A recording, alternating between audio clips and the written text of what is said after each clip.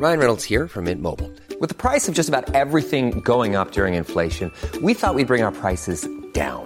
So to help us, we brought in a reverse auctioneer, which is apparently a thing. Mint Mobile Unlimited Premium Wireless. How to get 30, 30, bit to get 30, bit to get 20, 20, 20, bit to get 20, 20, bit to get 15, 15, 15, 15, just $15 a month? Sold! Give it a try at mintmobile.com/switch. $45 up front for 3 months plus taxes and fees. Promo rate for new customers for limited time. Unlimited more than 40 gigabytes per month. Slows full terms at mintmobile.com. The FT. Brian Greene, your new book, The Hidden Reality, is a wonderful, mind-blowing account of multiple universes and multiple manifestations. Do we take it that most scientists, most cosmologists, believe that there are multiple universes in some shape and form? Many cosmologists, many physicists recognize that our most refined mathematical attempts to understand the world around us, the stars, the galaxies, everything that we can see, those mathematical investigations are suggesting the possibility of universes beyond the one that we are familiar with. And we've learned that math really can be a gateway toward reality. So we are willing to take these ideas seriously, but we don't believe them until there's observational or experimental evidence. Before we go into the different variants of other universes there might be, perhaps we should start with a definition. What is a universe? In the old days, which means like a couple of years ago, universe meant everything, every star, every galaxy, the totality, the whole shebang. So the very notion of more than one universe would seemingly be a contradiction in terms. The recent investigations, though, are suggesting that what we thought to be everything in the past may actually be a small piece of something far bigger. And that far bigger thing has been given a new name, the multiverse, multiple universes, because there can be realms out there that should rightly be called universes if the one that we see around us has that name ascribed to it as well. So how do we make the distinction between different universes? The definition that allows us to distinguish the different universes in a given multiverse depends sensitively on which multiverse proposal we're talking about. So there are some variations in which the other universes are just so far away that we don't have contact with them. There are other variations in the multiverse theme where other universes can be hovering a millimeter away from us, but in another dimension, and that's why we don't see it. And other variations of the theme, they're simply many big bangs, giving rise to many universes like the one that we see here, and we might have contact with those universes. So it depends very much on which proposal we're talking about. Your book goes through 9 broad proposals. Without taking up too much time, can you run through the menu of possibilities? One of them comes from the possibility that space goes on infinitely far. And if it does, it turns out that one can establish with pretty basic reasoning that there are realms way out there in space where the comings and goings in that realm mirror the comings and goings in this universe of ours. You and I are having this conversation out there in a distant realm of the cosmos. Another variation of the theme does come from the Big Bang Theory. We've tried to understand that in great detail in recent times and have come to the conclusion that the Big Bang may not have been a unique event. So on and on, as you described, there are 9 that I go through in the book.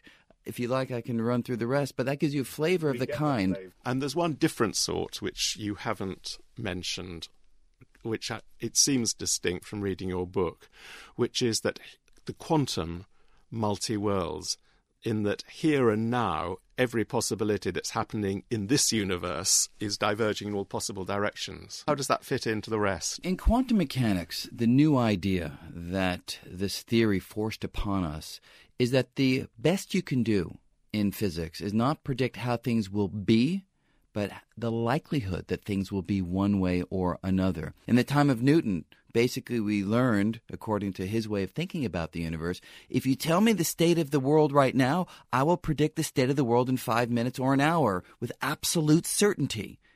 But in quantum physics, that turns out to be wrong. That's an approximation. We learn in quantum physics that you tell me the state of the world now, and I can predict there's a 10% chance that things will turn out this way, 30% that way, and so forth. Many possibilities allowed by the quantum mathematics. When we've studied the following problem, however, we've come to the possibility of multiple universes. How do you go from the many possible outcomes to one definite reality? And we are struggling still 100 years later to resolve that.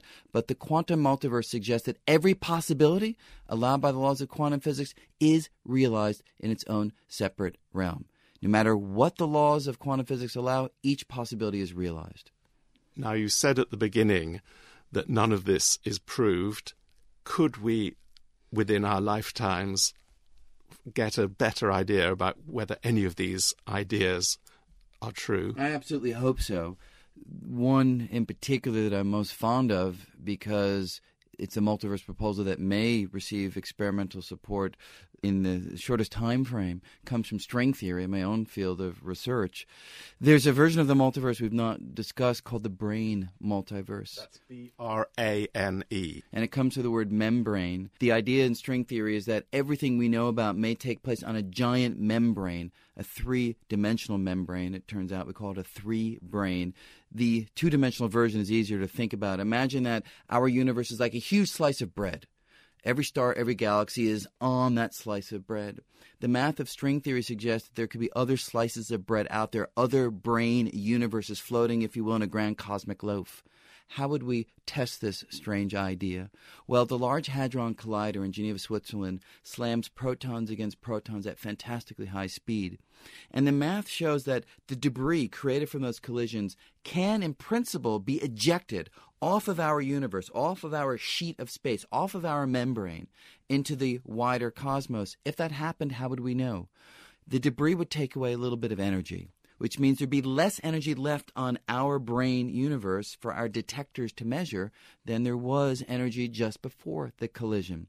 Little missing energy signatures at the Large Hadron Collider, which physicists are now looking for, could be evidence that we live on one of these giant membranes, that there are other membrane universes out there. It would be very exciting if that were indeed proven. Spectacularly exciting.